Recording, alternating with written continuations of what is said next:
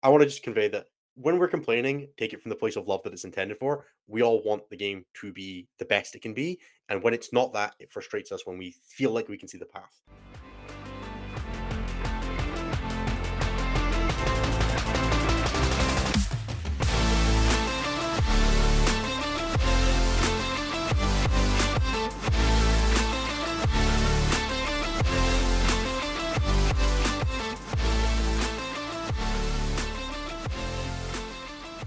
Good evening, everybody, and welcome to Stat Check. This is episode 57, Wake Me Up When September Ends, or as the cowards in accounting wouldn't let me call it, Boulevard of Broken Lists. I'm very upset that that was not an option that was allowed. I'm going to very quickly drop over to YouTube so I can grab the stream link to this and show it in Discord, because otherwise people will shout at me for not posting it in Discord. Hi, Menace. I'm joined by Nathan and Nathan's cat, as everybody can very clearly see here. I hope you're all having a wonderful evening today on the 22nd of August during approximately week 803 of Eldar Helmeta. Yeah. Hope everybody's having a good day. Jeremy may be joining us at some point during the show. He is unfortunately having some car troubles at the moment, so we will find out if he is going to be joining us when we find him. I'm currently typing in Discord because I need to add people. Yep. Yeah, I've decided to, as Chad has no doubt noticed, decided to have the emotional support cat cam. So this is the cat. She's going to be with us until she decides not to be, and then I'll change. I could probably get Fergus to come and like sit at the door entrance bit here, but I'm not going to do that because he's got a sore paw, and I don't want to make him suffer. I'd have to also sit like at a really weird angle to still be able to like speak into the microphone, like over here somewhere, and that's just not happening. At any rate, she's literally just going to sit here the whole time. That's good. So, unfortunately, Anthony will not be with us this week. He has only just got back from Iceland yesterday. So his WC recap and his other news and such like that will have to wait until he is back, hopefully next week. Otherwise, it is just the two of us and potentially Jeremy for this week. So we're going to be doing the usual standard rundown for the show. We're going to go through a little bit about how we've both been, what we're up to, if any upcoming events. I've got a few coming up, so I'll do some talking on that. Then we're going to go into the stats, where we have some fun ones for you this week, boys. It's grim out there. Then we're going to go into a bit of general meta discussion, and then we're going to roll into the show questions and hopefully some questions from the chat. So if you put a question in the chat last week and we didn't get around to it, please do chuck it in there. We will do our best to get through to them all. We should have time for that. We're going to try and keep it to the tight 90 this week, as we tried and completely failed to last week, because it turns out everybody was very eager to speak a ton about the WTC. No surprises there. I mean, a close second to this title was like 350 days until next WTC. So, yes, that would have been a very good. I approved of that one. I suppose we do have one minor announcement as well. Enter the Matrix is moving to a bi-weekly show. That's the biggest news that we have as far as the Stat Check front goes, where we're bringing on Nathan Roberts as a main member of the cast now. He'll be doing that with Typhus every 2 weeks. I believe that's going to be on Wednesdays, and it'll be probably doing the every other week that XM1 isn't. But as anybody who is a regular XM1 listener knows, that show's about as regular in terms of scheduling as Anthony's appearance on this show. So I mean, he'll be back. WTC is a weird time, right? Oh, I'm just winding Anthony up. So that will be those two shows will be now rolling on bi-weekly basis on the show on the network. So do look forward to Typhus and Nathan doing a whole bunch of that. Yep. Cool. That's never going to not be confusing, by the way. Like Nathan is a lovely individual, and I was very happy, and so was Typhus, to work with him on WTC. So it was I was very excited that he was joining our regular cast, because now it's 20% Nathan's in the Stat Check backstage, which is never not going to be confusing. It's 25%, right? 2 of 8. Oh, it is 25%. You're right. I can't count. I've given up. Look, man, you're good at stats, not math. Those are different things, I think. It's actually true. They are very different things. Also, that is my hand that is next to the cat, Chris Irvine. Prove it. I can't. You're right. Not without completely making the cat leave. We're gonna have Cat here until Cat decides to leave. I guess we want to talk about our weeks. How about let's do that. That's probably the easiest place to start. I have been taking a slight break from jamming a ton of 40k, prepping for a couple of upcoming tournaments. So I have Las Vegas Open this weekend, and then the event that I'm running, which I'll plug later on because I want to chill. And if there's any Scottish people who've not bought tickets for that yet, come along. So I'll chill that later. So I took a break. I did a couple practice games with the Tyranny Codex because I just wanted to have a square go with it, and mostly been just catching up on work and life and all that sort of thing. Prepping some Thousand Suns for my event this weekend because I decided to YOLO Kairos and Magnus because that seemed fun. So yeah, it's not been super busy on my end. I've been doing a little bit of painting. I spent like 2 hours yesterday clipping bolters off of Rubric Marines to stick flamers onto them, and scraping for bits to make like Chaos Space Marines with Rubric heads that had like the Horus Heresy chain cannons to use as Soul Reapers and things like that. So it's been a fun couple of days. I was going to take Tyranids, and then I realized that I would have to take like 6 monsters, and I just can't be bothered. So it is a lot of monsters. it was like 2 Tyrannifex, a Neurotyrant, like 5 Barb Gaunts, and then I was like, I just don't, and then like a Trigon as well. I'm like, and an Exocrine. I just don't feel like doing this. I'm gonna like paint 7. I'm gonna paint like 20 Space Marine dudes instead, and take like a third of the time. I mean, it makes more sense. Just paint fewer models. It's still good in the Codex. There you go. Yeah. I got roped into an RTT potentially on Sunday this week, a Sunday RTT, which is something I've never had here locally. They are usually just Saturday RTTs, but I have like no competitive 10th edition armies. So I was looking at a Tyranids list and I was like, I would have to paint so many monsters to do this. I have a lot of it painted. I just don't have 2 Tyrannifexes painted or a Neurotyrant because it's assembled and sitting on a table. You don't technically need any of those. Like, I think it's fine. Yeah, I could probably run it. If you got like 3 Exocrines, 3 Maliceptors, like you're fine. But I definitely don't. I don't have 3 Maliceptors or 3 Exocrines painted. I was just gonna take Sean Naden's. I was gonna take Sean Naden's teams list because it's a fucking RTT, and I have 90% of it painted. So what are you like? What are you even like playing for 10th edition right now for physical games? I am not playing a lot of physical 40k at the moment. I've been thinking about playing some Thousand Suns because teleporting around and wielding Magnus sounds kind of exciting, and it feels a little bit less brain dead than running Eldar, which has been a really fun hobby project, but not a particularly fun or engaging gaming experience. One of the better things about WTC and playing Deathwatch is at least it was engaging. Like I needed to make decisions rather than just put Wraith Knight out of building, Phantasm back behind building, put Wraith Knight out of building, Overwatch, make some 6s happen, destroy 20 neophytes in Overwatch. Some of that stuff sounds like you've been speaking to Brian. Yep. Yep. One of my locals is trying to get me to bring Eldar, so I might do that to this RTT just to be a total jerk to some people locally for no reason whatsoever, which I guess is just my reputation is being a very nice person and being terrible at the same time to people locally. Yeah. So how buff did you rate that in Crusade, Nathan? I haven't played any Crusade in 10th edition yet, buddy. But I could. I mean, that Wraith Knight would be terrible. And terrifying, I suppose. I don't even know how Crusade works this edition, I'm not going to lie. I don't either, actually. I think it has, like, skill trees now for different things and stuff like that. Like, an RPG, more RPG-ish elements. But that was from taking, like, a 10-second glance at the Crusade supplement. Beyond that, I don't know. Yeah, I have a GT in September that I'm going to and probably should prep for. Maybe I'll bring Thousand Suns to that. Maybe I'll bring Grey Knights to that and just cheese my life away. I mean, Nitz Codex it might be out by then. We're due it in like ostensibly autumn, right? So it's true. I mean, if it delivers before the 16th of September, I'll bring Tyranids most likely because honestly, I'd prefer to play Bugs versus other stuff. I'd prefer even more to play Drukhari, but Drukhari in a terrible spot. And I'm not Scary, so I can't make Drukhari somehow work and get podium placings with it. He's doing it in Canada. Does it really count? Fair. Love you, Canada. We do. You're the nicest. Well, not according to the WTC. That's the Norwegians and the Northern Irish, but you're the kindest in our hearts. I guess we could talk about stats and make everybody sad now. Yeah, I suppose.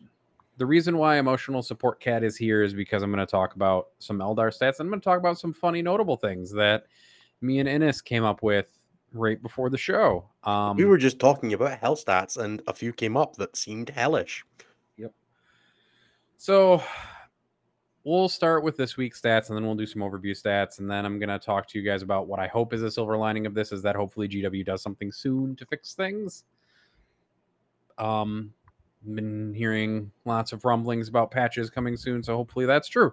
Well, I mean, literally the Meta Watch said second week in September. It's usually on a Wednesday, Thursday, or Friday, so we should be due it like the 14th within or something like that. 2 weeks, yeah. 2 weeks and 2 days, so like 16 days away. Excellent. It'll slide in right before my rules cut off, which will be amusing for that and GT. Right before LGT rules cut off. Ooh, extra spicy. I kind of like that, actually. Yeah, me too. I like the idea of not playing this meta at the event I'm spending a ton of money to go to. Like, I already did that at WTC. I'd rather not do it again. All right. Well, now to talk about stats. I'm sure you're all really excited about these. They haven't really changed that much, except kind of they got worse. Eldar had 68 players playing them for a 9.8% overall meta representation. They won 71.6% of their games, so they actually went up in win percentage and broke the 70% barrier and are at roughly 72% now for that week. They won 8 events. That's 8 out of like 13 events, I think, for the weekend. So the vast majority of events. They top 4'd 18 events and they top 10 34 times. They have an over-up at 3.53. So, yay. Gene Stealer Colt are in second place for win rate performance with a 65% win rate, 3.9% meta representation. They won 2 events. They had 5 top 4s, 9 top 10s, and a 2.47 over-rep. And then in third place, Imperial Knights. Man, none of this is surprising me whatsoever. 6.2 meta representation, 53.4% win rate, 1 event win, 5 top 4s, 12 top 10s, and a 1.55. Death Watch creep up into the top 5 for faction performance this week. 2% of the meta, 58%. I guess some of this got a little bamboozled. 58% win rate, 4 top 4s, 5 top 10s, and a 3.81 over rep just because they have such a low meta representation at 2%.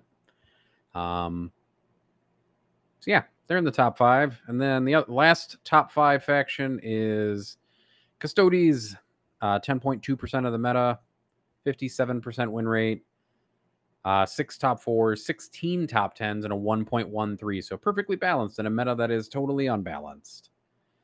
And yeah, being balanced in this meta is usually a sign that you're a little broken. Yep. And then there are some factions that we pretty much expect kind of just at the fringes. You have Thousand Sons, Necrons, and Chaos Demons in the mid-50s for win rates. Thousand Sons and Necrons each won an event, but nothing terribly special going on otherwise.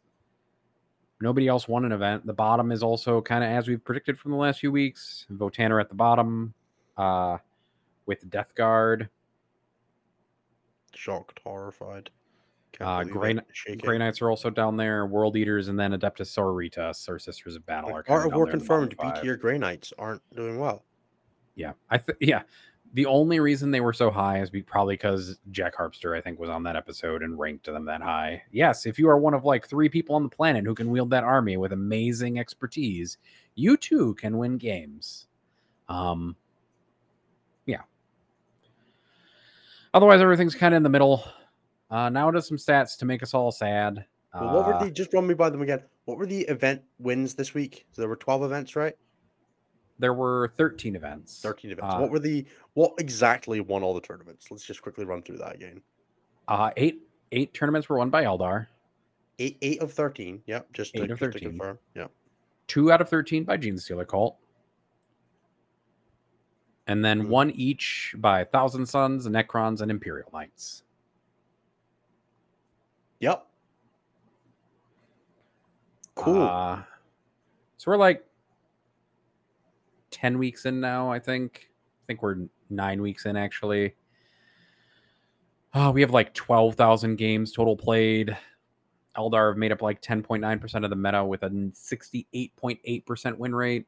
They've won 32 out of 69 events, 95 out of 276 top 4s, and they've made up 189 out of 690 top 10s with an overall over-rep of 3.15 and a 2.74 T-whip.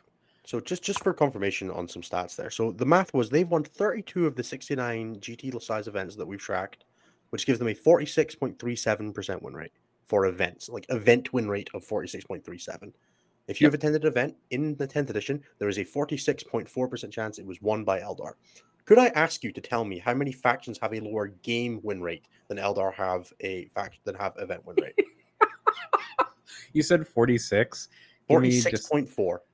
46.4. I'm sure I can find a few. Give me just a second while I'm I pretty pull sure up my it's like numbers. if I go over to the meta dashboard, I'm pretty sure I can look at this because that's what the meta dashboard is good for. I'm gonna show up. It's real bad. I actually have them at 33 out of 69 as an aside. Under 46%. Good. So if it's 33 out of is 69, that's 47.8%. So right. for So anything that's under 48%. that is a lot of factions. So that's like half the field. 46. So that's Chaos Knights, Orcs, Black Templar, Space Marines, Adeptus Mechanicus, Blood Angels, Dark Angels, Astra Militarum, Sisters of Battle, Space Wolves, World Leaders, Drukhari, Tau, Grey Knights, Death Guard, and Leagues of Votann are all under them. Okay. Every single one of those factions wins games less frequently than Aeldari win tournaments. And there are only 10 factions who are at or above, and one of those one is of them Eldar, is so 9. Eldar. Yep, and one of them is Eldar. So, yeah. The only other tidbit that I've got 1.5 tournaments away from winning half of all events this edition. They're probably going to hit it next week. I'm just going to be honest. They're probably going to hit it next week based on their current win rate of events. They have won almost as many events as Drukhari won in all of 9th edition. I think they're just shy of it. Yeah, I think the stat we had was... Oh, no, they're past it. That's right. They actually broke it. 1 second. No, they broke through Harlequins, right? They broke through Harlequins. Yeah. So they're Harlequins 6 for Drukhari. We had Drukhari all of 9th edition from start to finish the entire time. That army that was broken for like a year and a bit. Eldar have won 67% of the number of tournaments that Drukhari won during that entire period already in 10th edition. Already. Yep. They have surpassed Harlequins, who I believe won 30 tournaments through all of 9th edition. It's something like that. Yeah, it's like roughly 30. Yeah. I don't know if we have the stats for like all-time event wins in 9th edition, but Drukhari are probably first or second. I think Tyranids are number 1. Yeah, Tyranids are probably first. They have 62. Cool. So the entirety of 9th edition, where we had Crusher Stampede and Tyranids being incredibly powerful, Eldar have already, in 9 weeks of tournament play, half of that in 9 weeks. The Tyranids took over. Over half. The Tyranids got in 2.5 years and a year of being the single best army in the game, with a little bit of time off for like Harlequins being like in and around them. So yeah, Harlequins and Eldar Harlequins and Nerds cannibalized each other, and Eldar like aren't really having that. Genestealer Culture at what, like 30% of that in terms of event wins for 10th edition? Genestealer Cult currently have 14 event wins for all of 10th edition. A little over a third. Yep. But for context on that, that is 47 of 69 tournaments, is 68% of tournaments have been won by 2 factions this edition. Yep. So I mean, yeah, it's bad. It's real bad. Like the thing is that I know that it's bad, right? Everybody knows that it's bad, but it's so astronomically worse than it's ever been. Like, for context, when Harlequins had a win rate that was this high, or was almost this high, I don't even think it was this high. Like Eldar are saying, what, like 72%? Harlequins were like towing 70. They almost hit 80 at one point, I believe, is what it was. Harlequins almost hit 80 at one point, or Eldar just for like 1 week, basically. It was that week where Adepticon happened, and they just like Harlequin. Yeah, that was the first one where they were like fully pre-nerf Void Weavers, right? Yeah. But like, if we're talking like after, we saw Light Sadath got hit, changing in range. Mirror Architect got hit. They lost army-wide a point of invulnerable save. Void Weavers went up 40 points. They had faction secondary changes, like, and everything went up points, like across the board. And Eldar are more powerful than that was in a meta that is overall more hostile because there are more armies. Like, we run the behind the scenes we have the faction like elo and all that sort of thing, which roughly tracks how good each faction is compared to each other.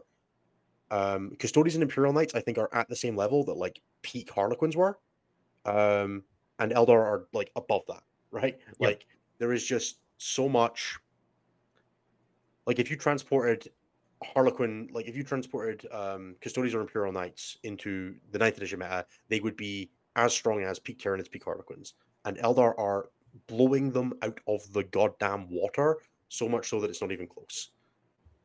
I love that your cat is just here and being petted this entire time. It's very much keeping me like slightly sane here. Like the stroking is like helping with the allergies. Like I would be like dying right now if your cat was actually here, but it's working for me. I'm actually about to start sneezing, but don't worry about it. My favorite is that Dan Morris just gave us $100 Canadian and just said kitty. So yeah, the cat is here to help us all with deeply, Dan, and also Tim, who laundered 199 through us and said what the so yeah, I mean, emotional support cat is here for just that reason. The meta is terrible, and we're really hoping that GW has noticed and that GW is going to do something effective in a couple weeks. Like if it takes them 4 nerfs like it did with Harlequins and Tyranids, we're going to have kind of a bad situation on our hands for a bit. We already have a bad situation on our hands. I think you have to strip this faction down to being unplayable and buff it back. Like this faction needs to go down to like a 30% win rate for like a couple months to just like figure out what's wrong with it and just like, overshoot fix it from the ground up. Yeah, just like put it in the ground so that nobody has to think about Eldar, and the Games Workshop can like go into the lab and make it playable. I don't care if you put it back to 50% after that, but just like put it in the bin and then figure it out. Put it in the bin until their codex comes out. Exactly. And then you can fix it in the codex. Eldar don't have to be good for the next couple months, guys. It's okay. You've already won more tournaments than you're meant to win over a tournament anyway. Like they don't need to be playable for a bit. They've won more events than they won the entire time that we tracked 9th edition events. And they were the best faction for a decent period of time in 9th edition during like the Hail of Doom period and the end period as well, a little bit. Yeah. Asuryani, for the record, across like all of 9th. Let me pull it up real quick. I should be able to remember this a little bit faster, but I have to hit the all button. I don't think, because we split out Harlequins, so they're a separate number, but they won 33 events and they've already won more than that. They've matched that exactly. They've matched it exactly, yeah. So today, 9 weeks into the season, is the day that Eldar matched their 9th edition win rate record. Yep. Or like event win record. Yep, this week. So yeah, so that's it. Things are bad. Hopefully they get better. Hopefully GW just puts Eldar straight into the dirt. I say this as somebody who is painting very lovingly an Eldar army, that it should just be in the ground. And that's okay. Yeah, as Matty says in the chat, clearly we just need to adapt. Everybody, run more chainswords, look in your codex, find the combos. Every codex actually has a unit with anti-Eldar 3, anti-Eldar 2+ on every gun in it. You just have to like beat your head into the matchup 15 times to unlock it. No. You have to look at it like one of those. Can you see the image in the inside the image pictures? Yeah, of course. One of those illusions things. You just have to stare at it long enough, and eventually you'll cross your eyes, and an image will pop out for you. Is that how that works? Yeah, definitely. I have a feeling that we're just not going to get a Jeremy today. That's probably right. Which is fine. So now that we've talked about... Did you know that when Eldar score like 37 victory points, they have a 50% chance to win the game? Oh, Jesus. Like, I'm looking at our chance to win data, and it's like obnoxious. I guess like the question average is 50% chance to win happens somewhere around like the 65 to 70 point mark. Eldar's happens at like the same point that other armies are hitting like 9% chance to win. I have a feeling it's because some Eldar players have like 3 Fire Prisms and a Wraith Knight left at some point, and they're just like tooling around the board. It's because a lot of people just concede on turn 2. It could also be that. And then the numbers just get entered this way. Yeah. So anyway, the main thing is that GT that was going to ban Eldar, we should have just let it. Yeah, we should have just accepted that they were correct and gone with it. Yep. Never forget that on Codex launch, they were already nerfed. They then got nerfed again, and they're still doing this. On launch, in the data cards that they shipped out to everybody, Vipers, Warwalkers, and Death and support platforms go to 3-man squads, and they were all cheaper on launch. Yep. I guess the other question. Oh man, that looks like so much money. Higher, 1,500 Icelandic currency. 15 reps into Eldar during WTC. Sure. Yeah, I don't know. ISK, Icelandic something. I walked by Ayer's table multiple times during WTC and only got head shakes in response every time. So I think the most important thing is you did it with Eldar, or you did it with Imperial Knights, and Imperial Knights aren't allowed to have fun because they're not an army that deserves to be in 40k, as everybody knows my opinion on this is. I actually love big robots. I love them fighting giant Tyrannid bugs because I think I love the robots in Legion Imperialis. That's exactly where they belong. Interstellar credits. I own is definitely the correct way. 7 big knights, and I still hate the army. It disgusts me. My first ever podium was with White Scars and 3 big knights, but don't care. When is rules cut off for LGT again? You said it a little bit earlier. It's usually 2 weeks before the event, so it would be like the 20 something. So you'll have like a week post maybe when the list submission will be the Sunday before the event. So okay, so you have a week, like less than a week, basically. No, it should be more than that. If the list submission would be the 24th of September, and the second week in September, the last date it could reasonably be is the 15th, so it's at least 9 days, and it could be the second week in September could technically be the 8th, and could be the 8th because the Friday technically counts. Yep. The current in his hate list. Knights, Spiky Knights, Orcs, Votan, Elves, and Spiky Elves. I actually don't hate Votan. I think Votan models are fantastic, and I'm a big fan of the line. I just did not like the way that the army launched, so that ain't nothing to do. You can take Votan off that list. You can probably put Tau onto it though, despite, but that's mostly Tau players. I'm not sure that's quite the same thing. But you're pretty close. Are you really hating on Drukhari too? That makes me a little sad. I hate all elves that are in sci-fi settings. Elves belong in fantasy and should not be in sci-fi. I love it. So what are you going to take for LGT if they currently? What are you thinking of taking to LGT? If it was tomorrow, I would play Eldar because I'm not insane. Makes sense. Sorry. I mean, token and fantasy races shouldn't be in 40k, but dwarves are humans that are mutated in the 40k context. Votan are not dwarves. You're trying to ask Innes to argue with you in a way that makes logical sense, and that's not how you're going to win an argument. Also, I'm not responding to anything that you say that doesn't involve you sending us money and out. So, I guess we had one other question before, like from chat, who gave us money, which was Bums, who said if GW tried to fix Votan with only points, how many points does it take? Okay, so I actually got a chance to look at some Votan points today. I would start by just adding 1 to every ballistic skill profile on their data sheets. Just all of them. Just make that army BS 3 and 4 on the heavy weapons. I would make the judgment tokens be +1 ballistic skill, not +1 to hit, so that they stack so it works with +1 to hit abilities. And then you could probably get away with I would do a 10% point buff at that point.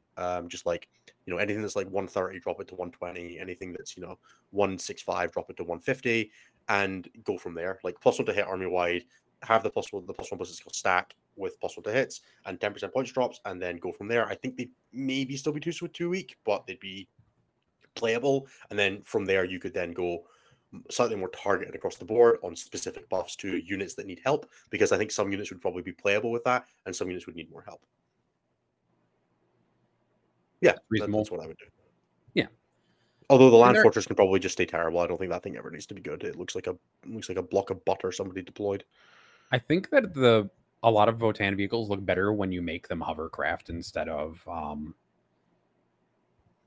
tractor wheeled vehicles. When you slap the conversions with hover are so much better. Apparently, Dan also just bought Tim one question.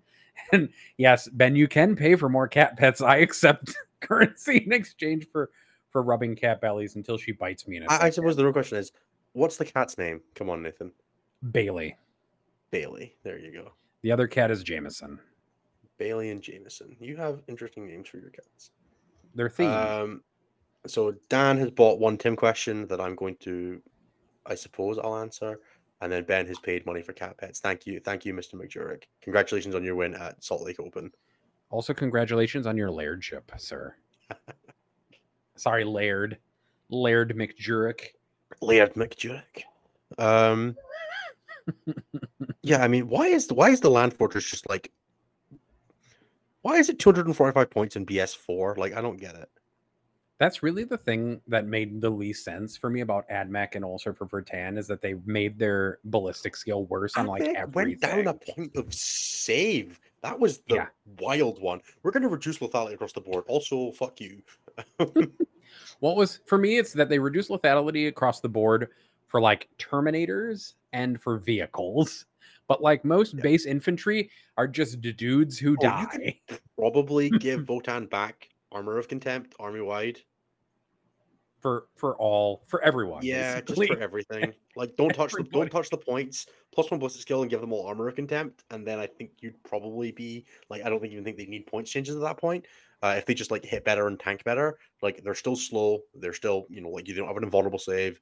But at that point, like I think there's probably like, but keep the like you can wound reroll into them. That was always wild. But Armor of Contempt, Armor of Contempt cover would actually keep their stuff like reasonably well alive, even while it was expensive.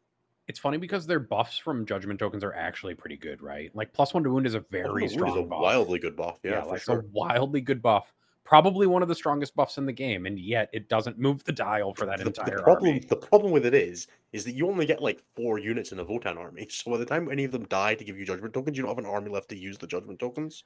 That's totally fair and reasonable. Okay. How do you fix Death Guard? AJ, that's not any money. I'm kidding. Death Guard. Death Guard need a whole index rewrite. They're actually in a spot where I just think that army is terrible. Yeah, I mean, if you were really going to try and hit it, it would be something like change the contagion to be +1 to wound if they're within contagion range rather than +1 to hit. Rather than -1 toughness to like actually have it matter.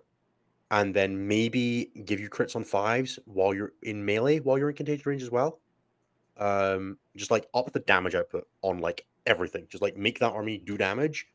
It's still like ain't gonna like get there, but if it gets there, you should be like punished to fuck for them getting to you. Yep. Minor points drops across the board, like talking like 5 to 10%. You don't want to make Death Guard a horde army. And then a real detachment. That's kind of the other thing. Like the sticky objectives thing is wildly stupid. Give them like an actual detachment ability. Give them like a defensive mechanic for their detachment ability so they can actually use it. I would also consider the one that I like is give them an army-wide 6-up Feel No Pain and then 5-up if you're being led. Just give it like the Necro mechanic so that they are resilient and then they become 5-up with like while being led by a character. So the vehicles are 6-up and then the units with a character are 5-up, and then you get rewarded for running all your little shitty things. And then you could maybe even make it like +1 to Feel No Pain for that. So if you run like a Lord and one of the Virulent, it becomes like a 4-up Feel No Pain. And then you can have like a Plague Marine squad that's damn tanky, but still a Plague Marine squad. And it's just like kind of the walking wall that gets at you. Yeah, I actually kind of like that. 6-up Feel No Pain, 5 if you're being, and then +1 for each leader you have in the squad. And then that would be kind of cool. And then Mortarion could probably do with like an extra attack or 2. He could be like Magnusified, where at least he's got like better auras. Maybe does more in combat and low key, Mortarion's auras are wildly great. Ignoring modifiers in a bubble and brutal ones to wound are completely fine. I do not have particular issues with like Mortarion's buffing abilities, and his psychic attack is pretty good. He just doesn't hit hard enough. He probably needs like dev wounds and an extra attack is probably what I would go. But yeah, I don't think you need to change points on Death Guard. Like I think the amount of stuff you get in a Death Guard army should not be high, right? Like they should not be a horde army, but up the lethality, make the contagion range actually matter by giving like a lethal, like giving like 2 actually good lethality buffs. I think either +1 to wound, like +1 to wound into the target, or crits on 5s, or both. Like I don't mind. I think you could probably do both. And then like the leader Feel No Pain thing as like a detachment rule. I think that would probably be like what I would go for. Yeah. You can keep the stupid sticky objective one, or honestly, you could just give them as like part of disgusting and resilient, and then it stops the vehicles being like. I don't think you can just give them like an army-wide 5-up, because then you end up with like plague crawlers and rhinos being like randomly like obnoxiously tanky. But 6-up, 5-up, 4-up if you've got the virulent as well. I think that could be kind of cool. Yeah, I think that's true. Maybe 4-up is too much, but I would need to like actually see it on the table. And Maybe you could always like point the characters up a little bit to accommodate for that, like the virulent ones. Maybe make it a stratagem like what they did, or an enhancement like what they did with Tyranids. Yeah, enhancement would work as well. Like there's a lot of ways you could approach that. The fact that all the stratagems key off of infected objective markers, you have to be in contagion range of the infected objective marker to get the benefit, is bonkers. Their Cloud of Fly stratagem, which would just work like the CSM one, where it becomes like the untarget ability. Like the fact that it doesn't do that is insane. And their -1 damage should work in shooting as well, not just combat. Definitely. I guess the Breaking Heads has a question of how many super chats does it take to make Innis play Votan at LGT? Well, because he didn't even ask that with a super chat, I'm not even entertaining the question. So he's clearly not like even slightly invested in that making that happen. But It would have you to would be also have as to buy me a Votan army because I have like 2 starter boxes and a Brokir and a Grimnir, and none of it's painted. So all right. yeah, I think Death Guard would be actually really cool with that. Like they would be a wall of, if this hits you, you get punished, but like you can stop it hitting you, right? There is options and counterplay to that. You have to work to make a squad die, but it will die if you like really invest in it, and it's still slow, right? Like it's still, you're not making it massively hoardy, you're not making it insanely fast. Like none of those things are things that Death Guard should be. Dominic, that I appreciate the offer, but that is still not like, it's not Fred saying it, so it's not asking the question. But I appreciate the thought. Let's go with something like, you would have to cover all of every expense I incurred for LGT, plus making it worth my time, plus the opportunity cost of me not getting to try to do well with another army. So that would probably involve like paying for me to go to another super major on top of that. Of the same size, so you'd have to pay for my LGT and pay for me to go to LVO. There we go. That's a lot. That's the bar. Yep, that is. That's like $3 or $4 grand. So minimum, and I would still probably not say yes. So there we go. If you hit $4 grand, Innis will probably. I don't actually want to go to LVO. That's the like, you'd also have to convince me to go to LVO. So there we go. That's something like a line. There you go. And Ben can lodge me LVO for free, but I want to stay in a hotel that's nicer than the Gold Coast. So, I mean, although Ben, I might still take you up on that just as an aside, because the accommodation was wild last year. So we can maybe talk. you could come to Adepticon. I got a couch. I'm definitely not doing that. It'd have to be a super major I wanted to go to, and Adepticon definitely doesn't meet that. That's fair. That's reasonable. Nobody wants to come to Adepticon anymore. Oh, one tap with the phone, a wise man once said. I don't. Right. Oh, Lord. I'm going to do the plugs, and then we're going to go on to doing the questions, because I feel like we're meandering. I mean, that's what our episodes are always like, Innis. That is true. And honestly, Bailey is a wonderful co-host, so it's true. So, hey, everybody. Thank you so much for continuing to be with us for Stat Check, even when we have meandering, wild episodes like this, where all we can really talk about is how grim the game is. I feel like, I don't know if you've noticed, a lot of our episodes are talking about how grim the game is and how much we're waiting for the next balance patch. I don't know what that says about us, our mentality, or what we're waiting for in the game, but I need to convey one thing before we really start with it. I am having a fantastic time with 10th edition, and I am really enjoying myself. I am playing a absolute ton of really fun games against great opponents. 12 of my 14 games at WTC and War Masters were phenomenal, and the other 2 were no fault of the people I played against. They just happened to be a hungover guy and Eldar. The other 12 games were fantastic. I had some of the best fun playing 40K I've ever had. One of the most fun games of 40K I've ever played happened within the last 2 months. But despite that, everything is on fire. But I think everything's always on fire with 40K. I complained about every meta that we've been part of since basically the beginning, even when everyone else is like, this is fine. So I want to just convey that when we're complaining, take it from the place of love that it's intended for. We all want the game to be the best it can be. And when it's not that, it frustrates us when we feel like we can see the path to it being that.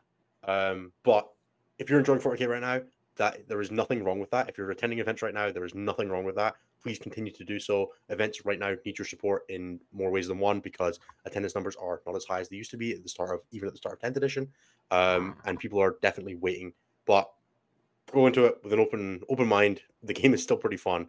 Games with your friends and all that against like not the best armies are still wildly entertaining. I've had a lot of fun playing not Eldar as well. Exactly. Like, just to continue off Innes's point, like a lot of fun playing Deathwatch into people's armies, a lot of fun playing essentially non-Eldar has been what's going on. Jeremy's joined us, but I'm not adding him until I've done the plugs. He can wait in the naughty timeout zone. Nope.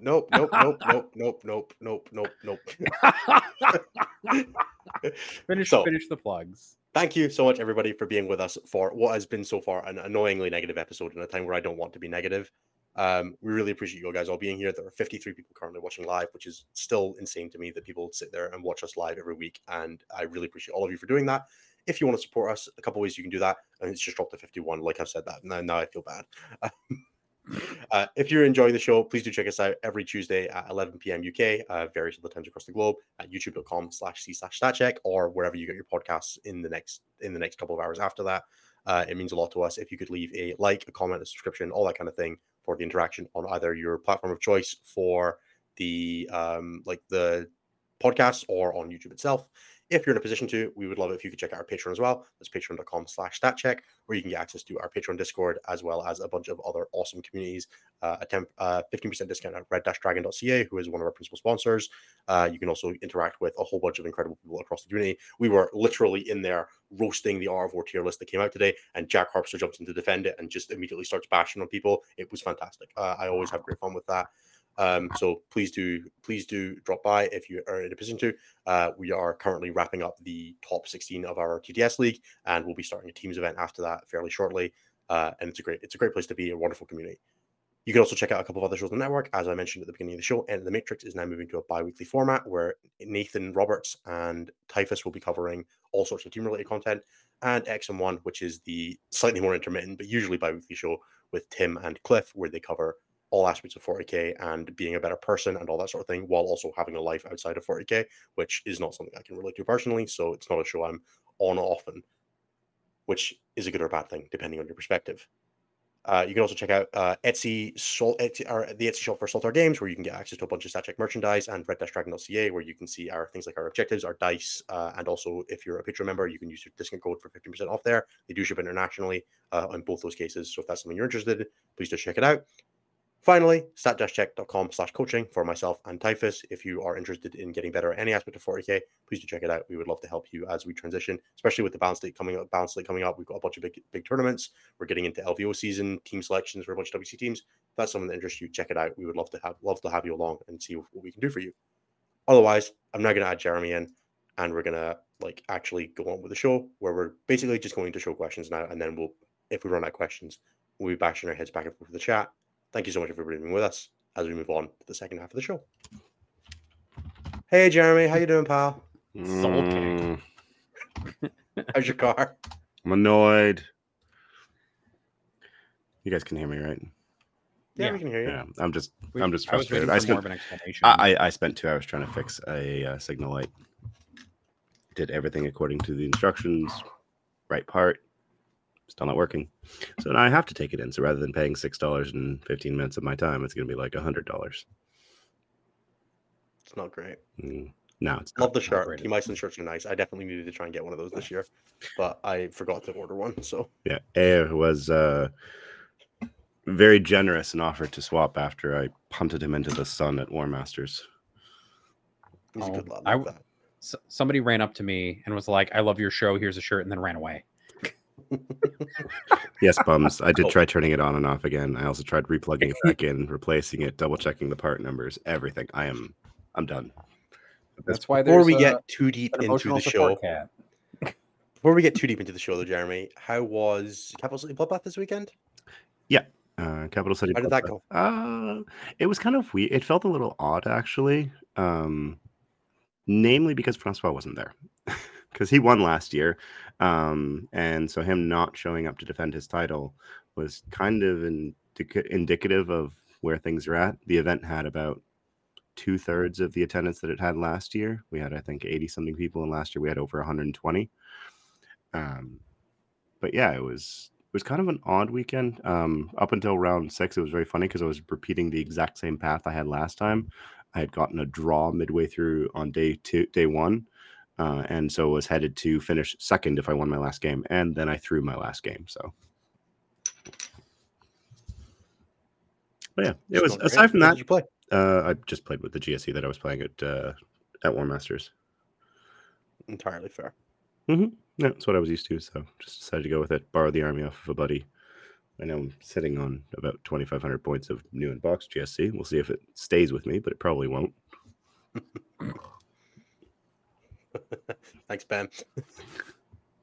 Thanks, Ben. Appreciate it. It's okay. Dan Morris contributed $100, 100 Canadian for Kitty, so like, it's all right. We can pay your editing fees this month, Jeremy. I promise. Sounds good. Yeah, I mean, aside from that, it was a good weekend. Tim Dietlif's Team Canada and fellow teammate for like regular team events took the event with Eldar.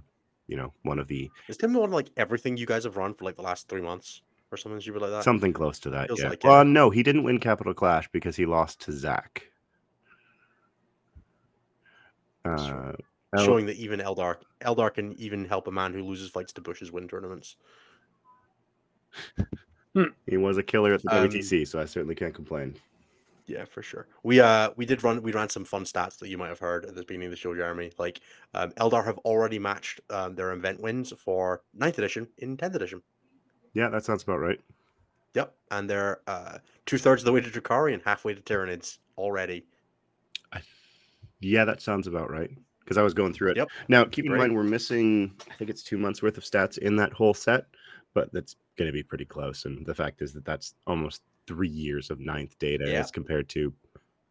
There's also the fun one that I like the most is that there are 10 factions that Eldar don't have a higher event win rate than they have game win rates. Okay, that one hurt. Because Eldar win 48-point-something% of the tournaments they go to, and there are only 10 factions with a higher game win rate than that. Oh, that hurt. So they have a lower chance of winning a game than Eldar have of winning a tournament. Just for anybody who missed those stats, I wanted to make sure that everybody was aware of the context with which our complaining is coming. Let's waylay into show questions. No, because those are more depressing. They're going to be so much worse. All right, I have show questions. Let's do it. But I'm going to editorialize. I'm going to editorialize a few of them because some of them, at least the first one, the second part of this is just like banging on GW, and I don't have a solution to that. It's not a question we can. That one now. Fuck. No, number 2 is a question that we can't answer. That's the best kind of question, man. Frank asks, aside from punting Eldar into the sun, how do you even begin to fix the faction at this point?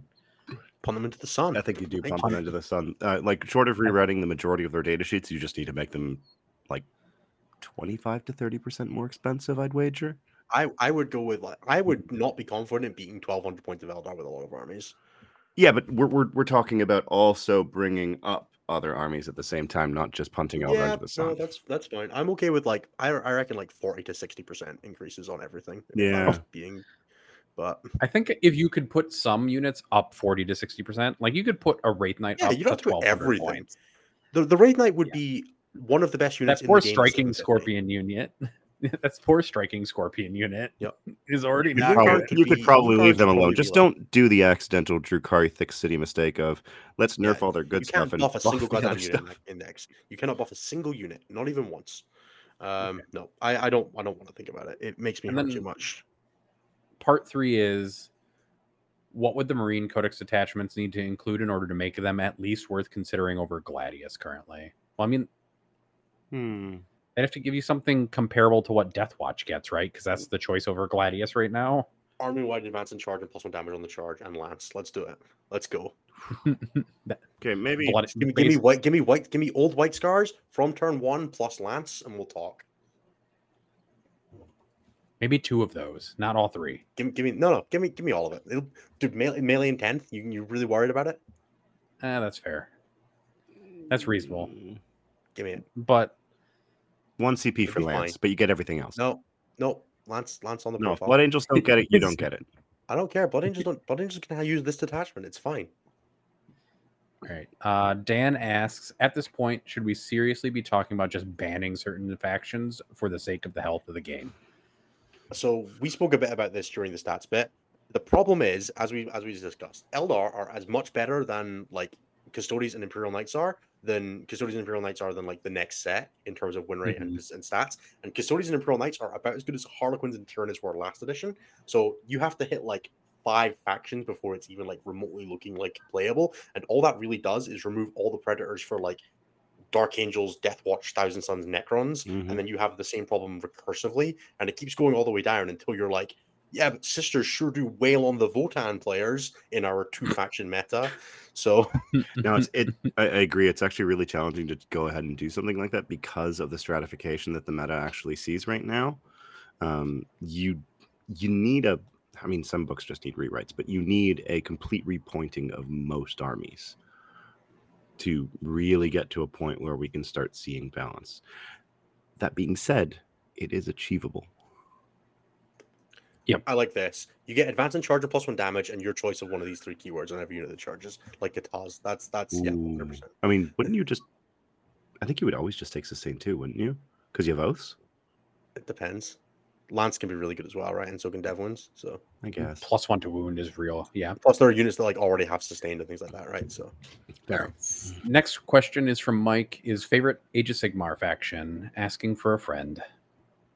Sons of Bahamut. They killed High Elf. Of course you would. You're such a Knight player. Honestly. I'm not a Knight player. I see. The only reason that it's in my head is because at the doubles event that I ran on Friday, which by the way, doubles, super fun way to actually play the game right now because you don't care about anything. That's what we can talk about a little bit more actually after this because I do want to talk about. You play Thousand Sons and Desolation Marines, so we can turn off armor saves and shoot you with Desolation Marines. Yes, you can also. I don't think. Well, no, that does work because it's just friendly. Yeah, of course. It's not like a lot of other things where they lock the direction. Yeah, that would be very funny. I would also slap them if anyone tried to do that at the doubles event. Because it was a mandatory fun one. But no, the reason the Sons of Bahamut came to mind is that one of the guys I was playing in the doubles also played in the AOS tournament at Capital City Bloodbath, and he was playing a beautifully painted Sons of Bahamut army. I am a big fan of dinosaurs. So Seraphon are where it's at. I also am very fond of Skaven.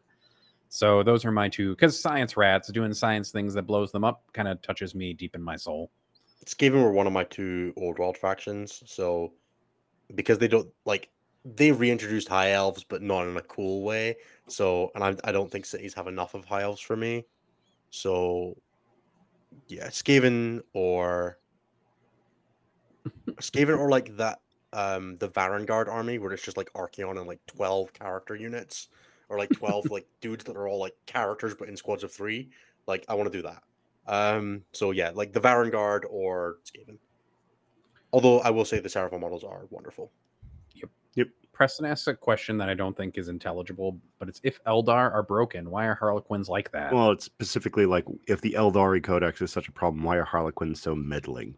And I would argue that actually those data sheets, if they were in any other book, they would actually be they would be frequently played. The problem is Void Weavers are real good. Void Weavers are amazing. Several national teams took them real good at the WTC. Struggle with, but yeah. Void Weavers are a strongly playable 100-point data sheet. I don't think the Skyweaver is that bad. It's just very specifically keyed for vehicles in a book that doesn't need the help on that. I have seen them showing up as like Drakari allies a decent amount, and I think they're quite funded for that. The Solitaire is great. I think the Troop Master is like a little weak. The Troop Master could probably do with like having a damage to melee weapon. A melee weapon like at all. Yeah, players I think are a little like players are like a point or two too expensive, but like I don't think they should be much more than what they are in terms of output. I just think they're probably slightly too expensive, and then the Troop Master just needs to like actually hurt when he hits you. And I don't know enough about the Spirit Seer. I think the Spirit Seer just kind of like influences like it's double move for a unit that doesn't really need it in a faction that doesn't really need it. I think Shadow Seer's lock. Death Jester is great. Shadow Seers have the lock on advance and charge as well, I think. Yeah, they give it. Death Jesters are fantastic. So it's like I don't know. I guess players are a bit expensive, and Eldar don't need Harlequins. Yeah, like, and that's kind of the problem. Like you could probably win like 5-1, 4-1 with Harlequin's pretty easy. Yeah, it's just that like if you're using the Aeldari book, why aren't you using the other stuff in it? You could play pure Harlequins if you wanted to. If you played like pure Harlequins plus the Incarn, I think you'd like be very capable of winning a major. I was just about to say one of the teams at the doubles did show up with pure Harlequins with the Incarn. Someone got mad and I said, it can't be that good. And then they went, and then midway through round one, I was like, no, we have a problem here. These data sheets are still too good. Yeah, like Yvrain in a Harlequin squad is pretty good. I think so if you just played like Ynnari Harlequins, I think you could easily win a major with that, with like pure Harlequins plus the Ynnari stuff.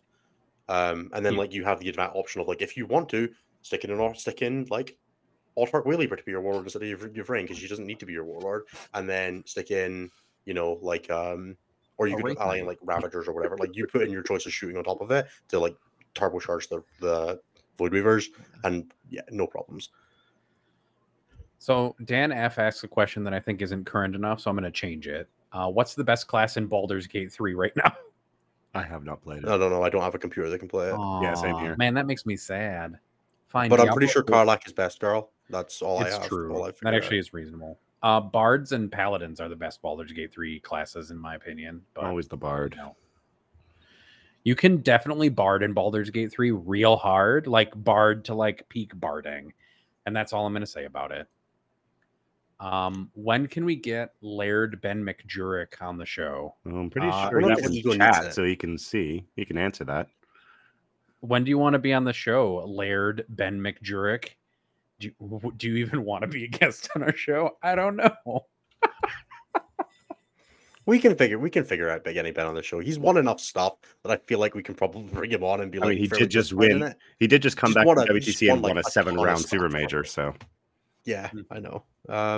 We'll talk to Ben. I think we can make that happen. I'm meant to be writing a Goonhammer article with Ben at some point as well. So yeah, he was in my DMs last night complaining about Elo being wrong. Well, he should complain to GW about his ITC rankings being wrong because GW haven't submitted for Tacoma yet. Or for KC. Is that because he was too low in the Elo rankings? Yes, actually. Which I'm going to go on a very slight tangent here. Anyone who's in the Discord noticed my little announcement, and anyone who goes to the website will have noticed this. I did a complete rewrite of Elo and CRS last night because I found a mistake that had been propagating for over a year. Yeah. I mean, it put me in like the top 3 or 4, so I'm okay with it being fixed. It turns out you really need to be careful when you're naming your variables that they're not too similar, so they don't end up being crossed over. Oh no, Cass, I'm talking about KC singles, not KC teams. The next question is from I'm in top 3 in CRS. Elo, I'm 6th. Sad. What is everyone's favorite Green Day song? Basket Case. I was also going to say Basket Case. Boulevard of Broken Dreams. I'm too edgy. You're too young, so you probably just never listened to that. I have absolutely heard Basket Case. There's definitely a generational divide as to which albums of Green Day we listened to. Yeah, Dookie is older than I am. Let's start with that. Yeah, Dookie was my first CD, so I'm pretty sure mine was a Plain White Keys album. So, either that or Time of Your Life. That's a good Time of Your Life is good as well. But Time of Your Life is also like your it's technically called graduation, isn't it? Sure. American Idiot is obviously it has aged extremely well. If it wasn't extremely overplayed, it would absolutely have been my favorite. Mm-hmm. To answer your question, I'm assuming that's Fred that's on the Breaking Heads channel right now. The reason that it's not showing any patron, so the reason that it's not showing any change is because when I rewrote it, I reran the entire thing in one batch from February of 2022 to today.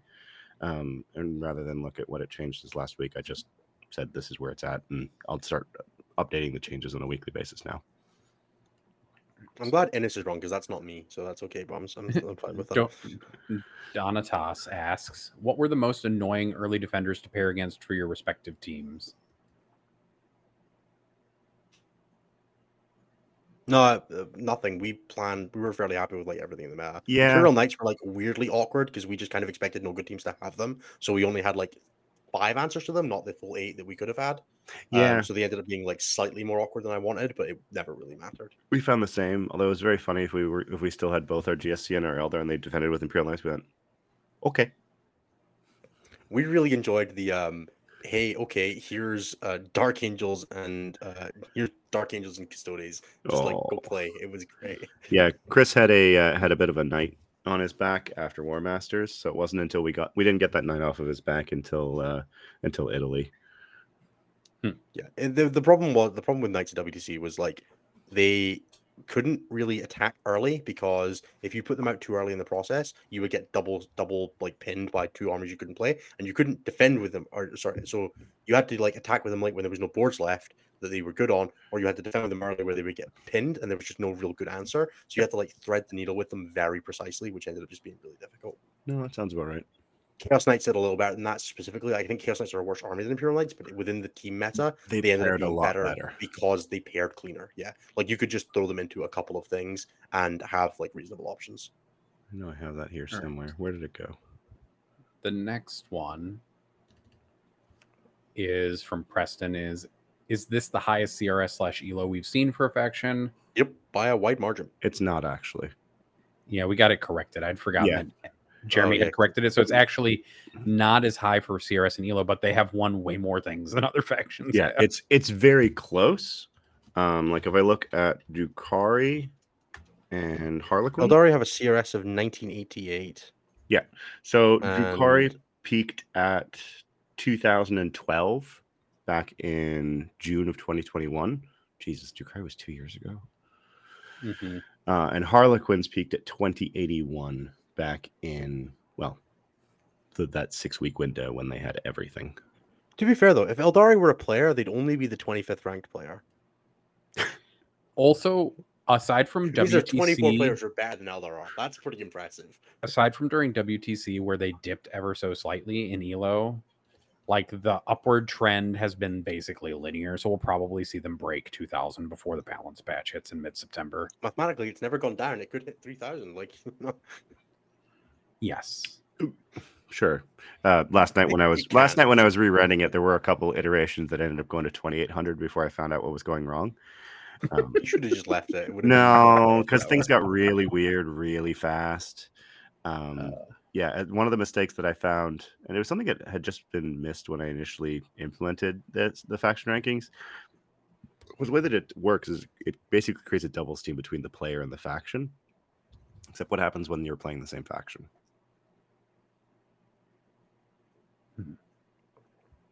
You both do this. Yeah. And it ends up double, and it doesn't cancel out properly because one team was favored over the other.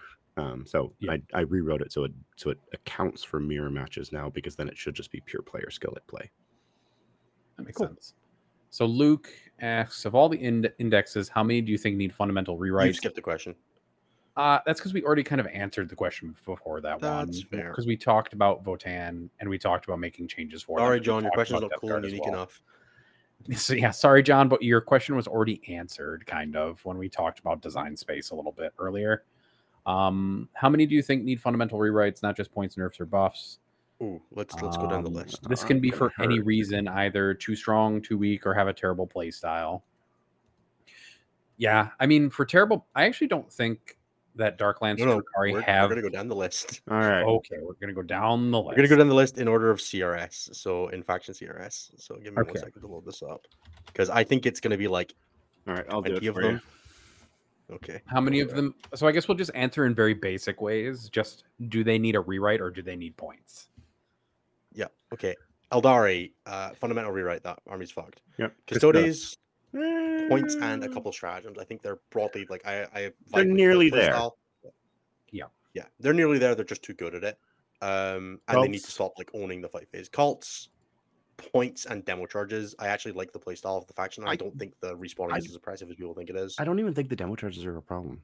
I think once you point everything up, it's fine. Yeah, but I don't think you should want. I don't think I want to point Gene Circles up too much. Like 15 points for an acolyte already feels steep, and that's what they're pointed at. But it's because of demo charges. Yeah, that's like fair. That unit needs to be a different data sheet if you're going to point it up. But it should be a horde army. It should feel like it is.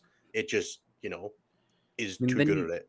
you just have to mess around a little bit with regeneration then, and just make it not automatic for battle line units. Yeah, I would probably push regeneration to like a 3 up for battle line, or like a 2 up for battle line, and a 5 up for everything else, or something like that. Like I don't think it's.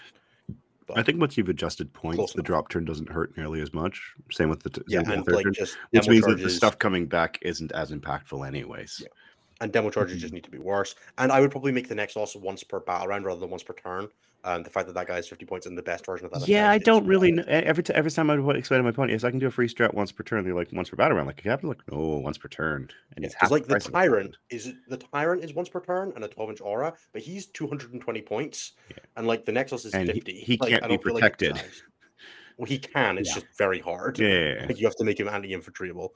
But like cults are like on the border for me. Like I think you could probably fix it with either way, and it wouldn't be too bad. But orcs, sure. Orcs points probably, and I think orcs are honestly barely fine. Like orcs are pretty like where I think armies should be right now. Death Watch probably points. Like I think Black Spear Task Force fits the vibe for them really well. Yep. I don't think there's any Chaos particular Demons interactions in Death Watch that are problematic. Hellfire rounds of Desos is probably the only thing, but that's more of a Deso problem than anything else. Yeah. Demons, Chaos Demons points, but I also think it's like egregious points on a few things. Yeah, like mechanically they're fine. I want to see a like on Bellacor's data sheet. Though that data sheet should not exist in its current capacity and needs to have his power taken out of him and put into other things that aren't Be'lakor, because that ability is too powerful. It should be very targeting. Yeah. 100%. That should just not exist, and the army should be buffed to compensate, because it's so binary in a bad way. Yeah, that's fair. Sure. We don't include Thousand Suns points and like a couple of mechanics, but broadly, I think they're fine. I think Cabal points could be rebalanced, and that would actually do it. Yeah, exactly. I think Cabal points are slightly too easy to get right now, and that's about it. Looking at like, I think most things just kind of need to go down like one Cabal point, like. Mainly, I would have it like if a sorcerer is in a unit, you get the higher of the two, and then maybe tamp like Infernal Masters or Exalt, and like a few things like down one or up a few costs by one, and then you'd probably be fine. And maybe change the free strat to like reduce cost by one and repeat rather than set it to 0. But like, there's lots of little things you could change there that would be fine. Necrons fundamental rewrite. That army is just don't think it needs a fundamental rewrite. I wholly disagree. I don't think that the way that army is built is like fits its detachment at all. Like the detachment, I guess for me, I'm putting this in the context of there's going to be a codex that has more detachments. One detachment not fitting with the army is okay. Yeah, but I mean, like I think you need a fundamental like data sheets in that army. Like the reanimator, the concept of reanimation just needs a rewrite. I think it's fine. I think the issue. I think the absolutely smoking crack. I think the issue here is crypto thralls more than anything else. Crypto thralls, Resorb, reanimators, like they're all like there's like 7 mechanics on reanimation that are pushed, and then Transcendent Catan is like just should not exist in its current capacity. So fine, the Transcendent Catan, I will agree, just shouldn't be able to take relics. Yeah. Yeah, it stay at its current point cost and just no longer be. Yeah, when it was able to take relics and it couldn't regen, I was like, okay, maybe that's an intentional choice. When they gave it reanimation products, I was like, well, it's just an auto take in every army now. You can also heal it with a Technomancer. You could always heal. Chaos Knights are fine. Tyranids are getting something. I think realistically that army doesn't do enough damage and needs to be less good at scoring. CSM, I don't love their identity. I think they're too heavy on the shooting. I think the addition is too heavy on the shooting, to be honest. Yeah, I know, but I think they have good melee data sheets. The problem is that you'd rather just shoot your opponent from across the board. Forge Fiends and Obliterators are like significantly too cheap. Space Marines fundamental rewrites, like Gladius is way too good and everything else is way too shit, and their data sheets are hot garbage. Marine data sheets across the board are like the white bread in the saddest way, and the only thing that makes them playable is Border Discipline and Gladius. Yep. I was looking at I was cleaning up a Tolf that imploded last week, and I was cleaning up all my intercessions, and I was just like, I'm never going to put these on the table because they just shit. Yep. Yeah. Black Templars, points, guard, fundamental rewrite. There needs to be a limit on artillery. Like their detachment is also terrible. Like it's so boring. It makes the army need to tilt so much further into platforms that never move. Yeah, because we give you a rule that said stay still. Yeah. Oh, I guess I'll run the stuff that stays still. Cool. Yeah, I guess I might as well because I don't want to move, because if I move, none of my none of my stuff gets its benefits anymore. Oh boy! So here's the question I have for you: if theoretically, indirect was reworked to what it was in 9th, where it was worsen your ballistic skill and they get +1 to their armor, would it be okay? No, because then it just becomes binary, right? It's either this does enough damage to table you and it's good, or it doesn't and it's an unplayable army, right? All you're doing is creating binary there. Like indirect should just never be like a viable answer to anything besides the 5 inches behind a wall if you spend 300 points. Fair. Yeah, that's Mechanicus. I honestly don't hate the detachment. Like it's not great, but it's not like a fundamental rewrite. Their data sheets need rewrites. They're just like Their army roll is pretty bad too. The army rule is bad, but it's not problematically bad. I think it's kind of problematically bad. If everything in the army actually got the army rule, it might be a little bit better. Yeah, that I'll give you. That like everything should have canticles, basically. But yes. Drakari, I honestly think the melee was an aberration and they're meant to be a shooting army. They've been one for nearly every other edition. But, yeah, their data sheets need rewrites. And I think, like, honestly, Dark Lances are probably too easy to spam, but I think it's all data sheets and points. Like, you could adjust the army, like, fine-tune it a little bit and it'd be fine. Blood Angels, Space Marines. Tau are, I think, fine. Like, Tau are, like, where I want the game to be right now. They feel fair when you're playing on their level. I would move a little bit of power out of Tetras. I think Tetras are wildly too good, and into a few other things. And Tetras should give like reroll 1s to hit. Tetras should just be like 50 points, like 50 points more for a unit rather than 80 points. They are Chapter Master, and they're weirdly like toughness 7 with 7 wounds. Like they should not be 40-point models. 14 wounds for 80 points. Yeah, and then like you move some of that power out of Tetras, and it's fine. I did not say Rad Detachment is okay, Paul. I said it's not problematic. I don't think it's like a design failure. It's just not good. It's okay for things to not be good and for power to exist in other places. I would say it's a fundamental design failure because it doesn't do anything. I think the actual detachment, like the detachment rule, attachment is more than just its detachment ability. The rules and abilities inside, like the stratagems, are not too bad. The stratagems are fine. I'll give you that.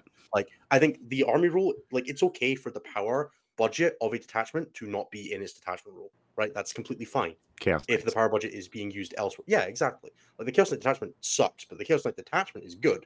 So all right, I get it. Not everyone can have the same power budgets in the same places. That's what makes armies feel different and unique, and I think that's fine. Yep. Yeah, all right, that's fair. But I think if the data sheets in AdMech were like usable data sheets, that detachment rule would be like, oh, it's a cool nuance. It's like Shadow in the Warp. Like it's not a real army rule, but Tyranids have a weak army rule to have cool detachment ability and like theoretically cool data sheets, right? There's differences in power level. Sure. Now I will say having a strong army rule and weak detachment rules does homogenize builds across detachments because everything will feel fairly similar because you're not getting a lot of the detachment ability. But that's not necessarily a bad thing for some armies to be different like that and have fairly stylized. Like it also means that if a codex comes out and there's a severe disparity between between one of the detachments and the other ones with a strong army role, you'll only see that. Yeah, for sure. And like some of them are not going to be aimed at competitive play. Some of them I'm sure will be like narrative style ones. Like there's going to be a bike one for Space Marines that no one's ever going to play and things like that, right? Yeah, it'll be the Gravis one. Yeah, exactly. I think it's okay for that to exist. Like, yes, some of them could need buffs, but not everything needs to be good. Like some things can be there for flavor and for like nuance within and for like counter options and things like that, right? Yeah, you have to have your relic pistols. Yeah, exactly. World Eaters points almost exclusively, but I actually hate the way their World Eaters are built. I think World Eaters need some data sheet adjustments. Like they need some. The Blessings of Khorne mechanic is fine. I think the Blessings of Khorne mechanic is actually the thing that makes the army need to be terrible. Because if that army is ever good, that mechanic is soul crushing. Fair. Yeah. Like you can't have World Eaters that are playable because they have like 1 billion inch threat ranges on 1 billion units, and Angron comes back on a literal lottery that costs no resource, right? Like that's not a thing that you can reasonably have be a fair and balanced army within a metagame without existing on a razor thin edge of balance. That's fair. Sure. And I think that mechanic is just inherently problematic and should be significantly weakened in order to like incredibly improve the data sheets. Yep. Like I would drop like 40 to 50% of the power out of that and up like 60 to 80% of the power on the data sheets, and then that army is a lot more interesting. I think even just removing the advance in charge would be enough. Yeah, I would remove advance in charge or make it so you pick one, maybe not both, maybe not two abilities. Maybe you can only pick one at a time for blood tithe abilities. That'd probably be fine. Yeah, or exactly. pick one So, of like, if you're these putting or Angrel back, two you of don't these. get. Yeah. Yeah, have it be like one movement or two combat buffs, like you choose, Mhm. and then like have Angrel be Yeah, like you could have one of the movement categories buffs. instead. Yeah, I think that would be a Yeah. more interesting way to do it. What's But like, the I'm like, what's the this is next one obviously down? spitballing. Next one is Sisters. I think broadly They just need a rewrite. points, but rewrite would work too. I think like Sisters is just all their damage output options are too weak. Melta just kind of needs to have like anti-vehicle 3+ stapled onto it. Or just Yeah. 4+ even. Yeah, give them like anti-vehicle, anti-monster 4+, and I think Melta's like okay. Just anti-vehicle. Leave monsters alone. No, I think it's fine. They do Especially need with some kind of an answer to high toughness, and they don't have that right now, Yeah, aside like from they have rolling Exorcist, fives. who are a wildly good data sheet, and then like they have the best chaff package in the game, other than maybe Nids, and then nothing else. Mhm. Yep. Like the What's army the is running one? the garbage unit of Vol and three Paragon what are they called? Warsuits. Paragons, because they have nothing else that's even remotely close to viable, and they at least do something. The Paragon's having a strength 12 tank shock. It's very funny. Votan, I love the Votan detachment. I just think their data sheets suck ass. Yep. I also don't like their army rule, but I also recognize that that is a very dangerous army rule to fuck around with. The army rule, I would change it to be +1 ballistic skill, and then +1 to ballistic skill and +1 to wound, and that would be fine. The fact that it doesn't stack with other +1 to hits when they have like the I like call that. that gives +1 to hit Yeah. is stupid. Like Yeah. change that alone, and I think that detachment rule is super cool. I don't love their like pick a unit to get 2 judgment tokens on. Like I think that's a little bland, but it's okay. Like I said, it's okay for things to be bland as long as their power level is in appropriate other places. It's just the data sheets suck. I'd give them back, like I said earlier. I'd give them back void armor. I'd give them back +1 skill. Give them +1 skill across the board, and then leave it there without points changes, and then maybe come back with point changes if necessary afterwards. Void armor being the AP, not the give them the AP reduce AP by 1, but not the no real wounds, and then give them +1 ballistic skill on basically everything. Don't touch the points. They're not meant to be a horde army, and I think you're like approaching interesting there. Yep. What's the next one? Grey Knights.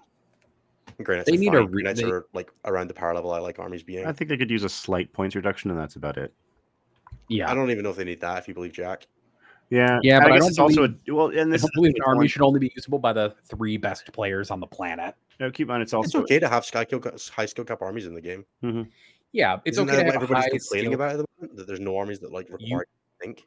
You can have a high skill cap army, but the skill cap shouldn't be. You should be one of the top 5 players on the planet. Nobody has put the effort into them because they're not. No, I actually disagree with you on that. I think a lot of people could play Grey Knights to very reasonable success, but why would you put the effort in unless you're doing it for WTC? That's the actual question there. Like, I don't think Grey Knights are like some incredible mind-blowing giga army that you have to be incredible to play, but there was one build that worked. It took a while to find it, and one person put the effort into it because he was doing it for WTC because he couldn't play Eldar or GSE or Custodes or Space Marines, and that's it. That's the reason that army is not seeing experimentation. There are people who will do well with Grey Knights now that build is found. It will start to come out of the woodwork, and people will get good at that the same way people got good at GSC last edition or any other high skill cap army over the previous time. It is okay for armies to be like that, but right now the meta is so hostile to doing things that are cool that doesn't work. Cool? Yep. And then Death Guard, we spoke about earlier. I would fundamentally reroll like 7 of their mechanics to make them like the wall, the unstoppable wall that punishes you like hefty if they make it to you, but struggle to make it to you. And I think that's fine. For anybody who missed it, my suggestions were change contagion range to be +1 to wound against the target if they're within contagion range, and if you're within contagion range and a melee, crit hits on 5s, and give them a 6 of Philippine army wide and +1 to that for each leader in your squad. And no point changes. Like leave them where they are. So you end up with 6 up Philippine army wide, 5 up on squads that are being led, and then 4 up on squads that are being led and have a variant character as well to give you like an incentive to double set the characters.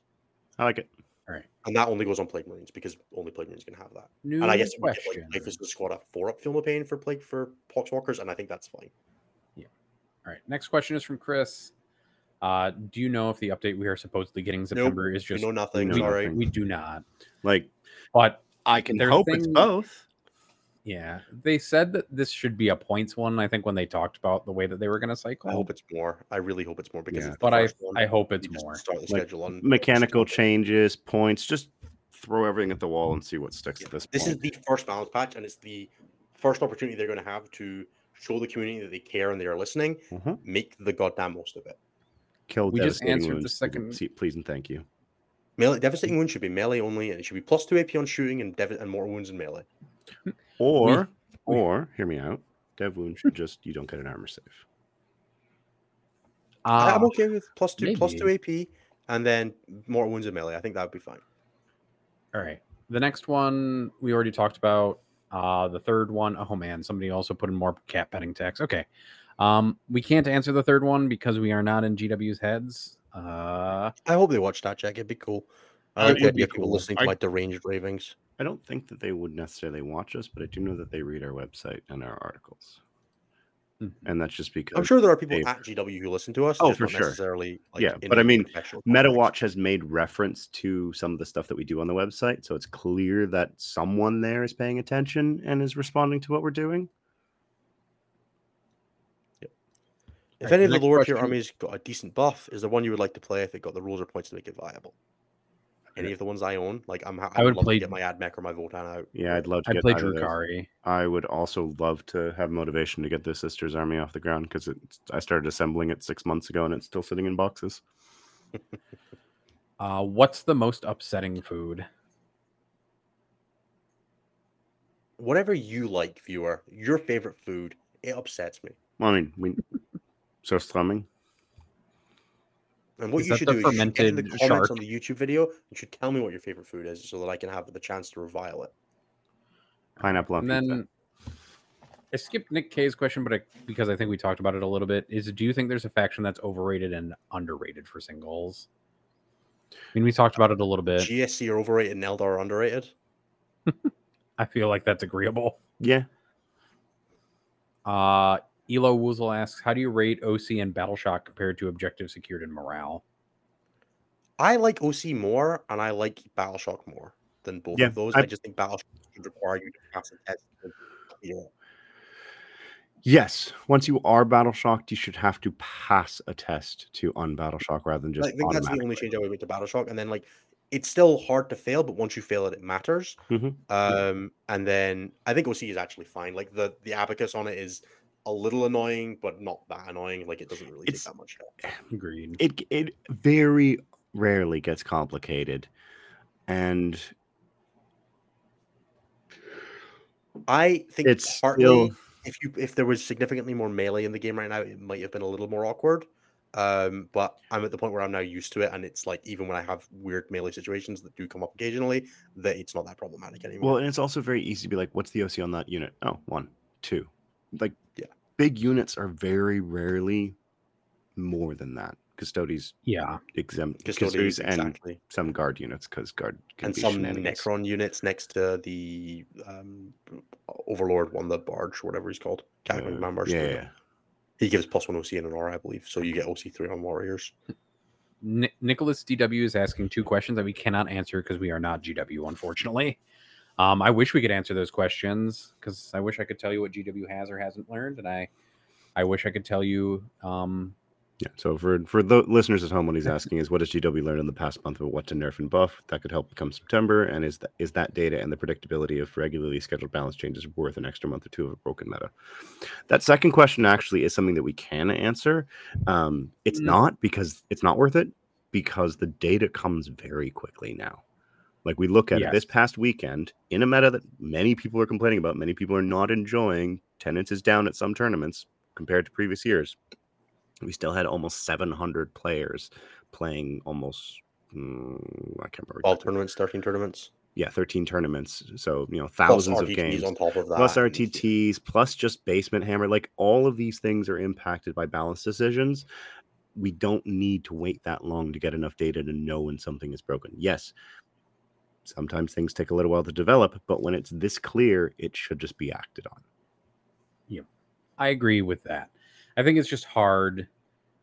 I think sometimes we forget that GW is a company that has to do there is probably a degree of they have like, managed to convince the powers that be to give them a 3-monthly balance state, and they're not getting it faster than that. And it's going to be every 3 months, and that we're going to have to just live with that. I would love it to be tomorrow so that like more people would sign up for tournaments and all that kind of thing, so that people could get back to enjoying the game quicker. But unfortunately, we have tied ourselves to a company that has business interests besides our enjoyment. if they're fully baked changes, I'm okay with the meta being broken for a little while longer. But if they're half baked changes at these scheduled things, then I no longer am if okay this with slate the sucks, more I'm just broken stopping running meta. events for a while. Like I'm just not taking the risk. Yeah, Yeah. because the next question from Paul kind of touches on this, and it's something we're actually interested in tracking, which I'll talk about in a second, which is if the September data slate is a light touch that does barely anything, is a competitive scene in genuine trouble? Hearing a lot of stories about events not breaking even on ticket sales anymore. So some events have come forward and say that they're not breaking even or are thinking about canceling events because they're not getting I'm as many sitting at like signups. 40% the signups for my GT in 2 weeks than I got the one I run in May. Like 40%. I think I have like 21 people signed up, 23 people signed up. I had 58 at my last one. It's the same venue, the same tournament, the same pack, the same terrain. 40% And the attendance. Yeah, I will tell everybody that we are currently working on generating all the numbers for both the people who complete events, but also the number of people and the size of events are things that we're working on in the background right now. So yeah, if you're in Scotland and you want to come to a GT on the weekend of the 2nd and 3rd of September, you should check out Clan Wars Scottish Open 4. I would love to have you along. Facebook, check it out. Cultist Eric asks, could you ask David Gaylord if he prefers briefcases or messenger's bags, since he obviously doesn't like backpacks? No, you ask him yourself. No. Jack asks, and Jack Morris, until we get a data slate, what class in Baldur's Gate 3 are you playing? I'm playing a multi-classed Bard and Paladin right now. A Bardadin, as it were. Okay. What armies were the biggest letdowns at WTC? What were the biggest positive surprises? And what were lists that we saw and would like to put on the table? That MSU 1000 Suns looks like fun to put on the table and play.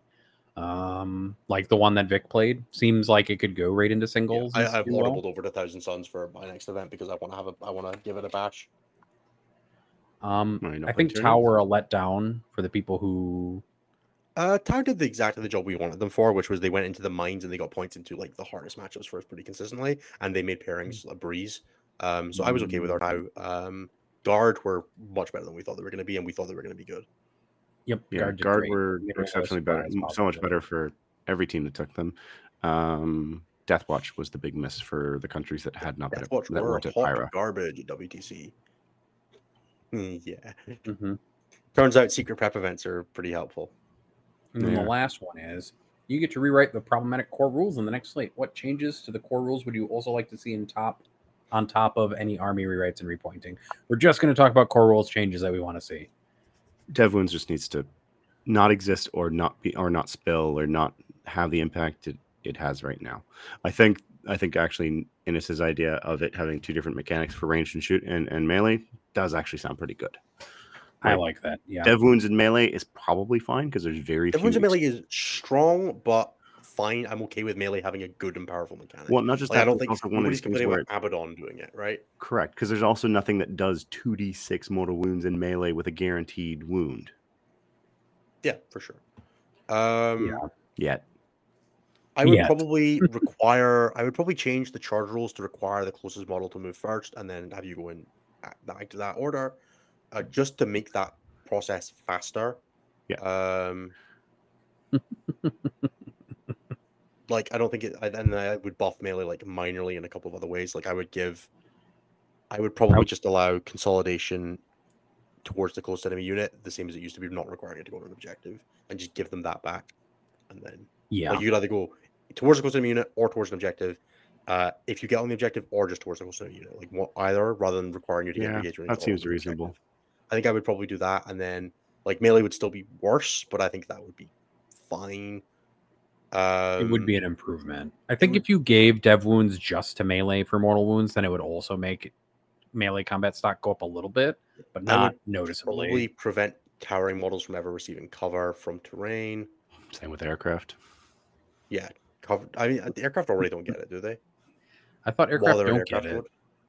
Oh, while they're hovering, they probably do. Yeah, when they're hovering, I think when they're hovering, it's fine. They just become units at that point, right? They're just moving 20 models. Just skimmers, yeah, that's fair. Yeah. But I think when they're in aircraft mode, they don't get covered, do they? I don't actually know. I think that's in the terrain rules. I don't know off the top of my head. In the terrain rules, there's no exception for it, so it would have to be in which case, I would take cover off of aircraft while they're not in hover mode and towering models wholesale, unless they have it from like a specific rule. I would change the Dev Wounds change. I would change, towering. I would probably change to just being, if you're partially within a terrain piece, you count as being wholly within it for the purposes of line of sight. Ooh, So that you can stand partly on a terrain piece and you can see through it, or you can walk up to a terrain piece and tow it and see over it, but you have to be on the terrain piece, and then you just don't have to fit like your whole Serap deck onto a terrain piece in order to see over it, and then that cleans up that mechanic so very easily. Basically, the frontline gaming tow-in rules from last edition. It would just be the tow-in to cover rules from last edition. Yes, but ruins, right? Can you always see them? I mean, you would be able to see them in that situation. It would just be they would just gain cover rules the same way, right? If they're touching the terrain, you can see them exactly the same as any other unit that's touching terrain. Okay. Yeah, they would just get obscuring, but they would have a more lenient version of line of sight that allows. Yeah, so it's still powerful to them, but it's not punishing to them. Yeah, it's still a buff. Like it's still and you don't just like immediately get to shoot knights. It makes knights less polarizing. It makes them easier to balance because you don't have to bounce around the first turn versus the second turn. Failed case. It's why you can take away cover from them and stuff like that without knights players. Exactly. Going on a witch hunt or something like that. Makes sense. Yeah, exactly. I would also change blast, but yeah, I would cap blast at like double the gun's shots is the most you can ever gain from it. That's still too high. It's still too high, but I think like you can then up points on the problem cases at that point. I think one of the things you could do to fix indirect is make it so that units could never have ignore cover benefits or something like that. I would do something. Blast, I would probably do something like. Ooh, I know. Blast gives you advantage. Which is roll 2, drop the lowest for the number of shots on a weapon. I like that, like a reroll on the number of shots, basically. I would maybe. You'd have to rework like the number of shots that a bunch of guns have. I don't think you necessarily do. I don't think you would have to, because it would make rolling stuff like death was an absolute goddamn nightmare. Yeah, because you'd have to roll every gun individually. Maybe you just turn units with those into 1 die. I would honestly just turn it back to last edition's blast. Last edition's blast would probably be fine. Have it start at 10 models. Like the fact that it starts at 5 is wild to me. Like it should definitely be even just like changing it to every 5 models after the first 5. Or change it to every 10 models. Sure. Yeah, every 10 models, something like that. That would be fine as well. Yeah, I like every 10. I actually like every 10 models. 10 models is probably the cleanest solution. Make some changes in indirect. I don't get why it triggers on 5 model squads. I just don't understand that. Like, why are you being punished for running the basic unit of 40k? And you aren't allowed to run an understrength unit in the first place, so you can't even get around that. Blast should be 6-inch blast templates. Paul, go away.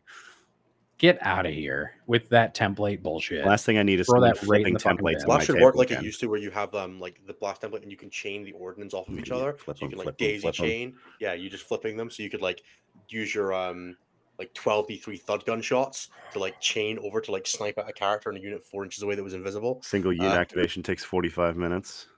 Yeah, that's fine. Just I'll still not clock out. It'll be fine. I don't think we have any other questions chilling in chat. No, so there is nothing more from chat that I saw. There was nothing more from Discord. We did get here's my cat paying chat from Davlos. So thank you very much, Davlos. Yeah, here are your more pets, Davlos. There you go. Yeah, that's all I've got. I'm really looking forward to my tournament this weekend. I'm playing Thousand Suns. I'm running Kairos Fate Weaver and Magnus because I like the model, and I could not put together 2,000 points of Thousand Suns without running 400 points of Demons. So we're going to see just how scuffed it can be. I'm looking forward to shooting Big Bird at people. Jeremy, anything for you this weekend? No, I don't have anything until October 7th. Nice. Fair. Yeah, because you're not making LGT this year, unfortunately. No, unfortunately. And then Nathan, anything for you? You got an RTT this weekend? I might have an RTT on Sunday. We'll see how that goes. I might bring Tyranids. I might bring Eldar. I don't know. We'll see how things go. Life is an ever-changing. Is it a Crusade RTT? If it's not, you shouldn't play Eldar. No, it's a regular RTT. Okay, then you shouldn't play Eldar. You should not play Eldar. I'll bring Tyranids then. I'll paint monsters. Fine, NS. No, be part of the problem. No, be part of the solution. I'll bring triple Wraith Knight then. Just 3 Wraith Knights. No points for anything else. You'd have 500 points for something else. I know. I would still have 500 points for characters and stuff. I don't know what a super sticker is, but thank you, Dave, for sending one. I think it's in the actual YouTube chat, which we never look at. That's true. We just get our YouTube chat via StreamYard. I can look at it. I have it open because I went on it for the link. He sent a dog with love hearts. It's very cute. Thank you, Dave. Adorable. Oh, that is very adorable. Thank you, Dave. All right, guys. I think that is going to do it for us because we are degenerating. Thank you so much, everybody, for listening to us. please do check out all the various things that we mentioned earlier. So that's red-dragon.ca, the Etsy shop for Saltar Games, although they are on a break at the moment, the website, the YouTube channel, youtube.com/c/statcheck, the Patreon at patreon.com/statcheck, and coaching at stat-check.com/coaching. All of our various things, articles and all that sort of thing are on there on the website. Please do check it out. We really appreciate everything you guys do. We'll be back next week, fingers crossed, at last, for Anthony's WTC recap. And we will, if we can't get Ben on the show, I'll try and get some bonus content recorded with him, because I think that would be a good thing to do. At any rate, everybody, have a great weekend. Good luck at any tournaments you're at. I do hope you all smash it. And everybody, pray for balance day slate. It's coming. It's coming. Like I think it's going to be a good one. I got a good feeling about this one, I think. So, and that's just me projecting my desperate need for 40k to be playable. But we keep hoping. We keep dreaming. I have 4 tournaments in October. 2 of them are team tournaments. This game better be fun by then. I'm coming to the States twice in November. Like, the game has to be playable by then, or I'm going to be very sad. Let's. All right, everybody. We're gonna wrap the show up. Bye. For more shows like this, check out the Goonhammer Media Network. More info at media.goonhammer.com.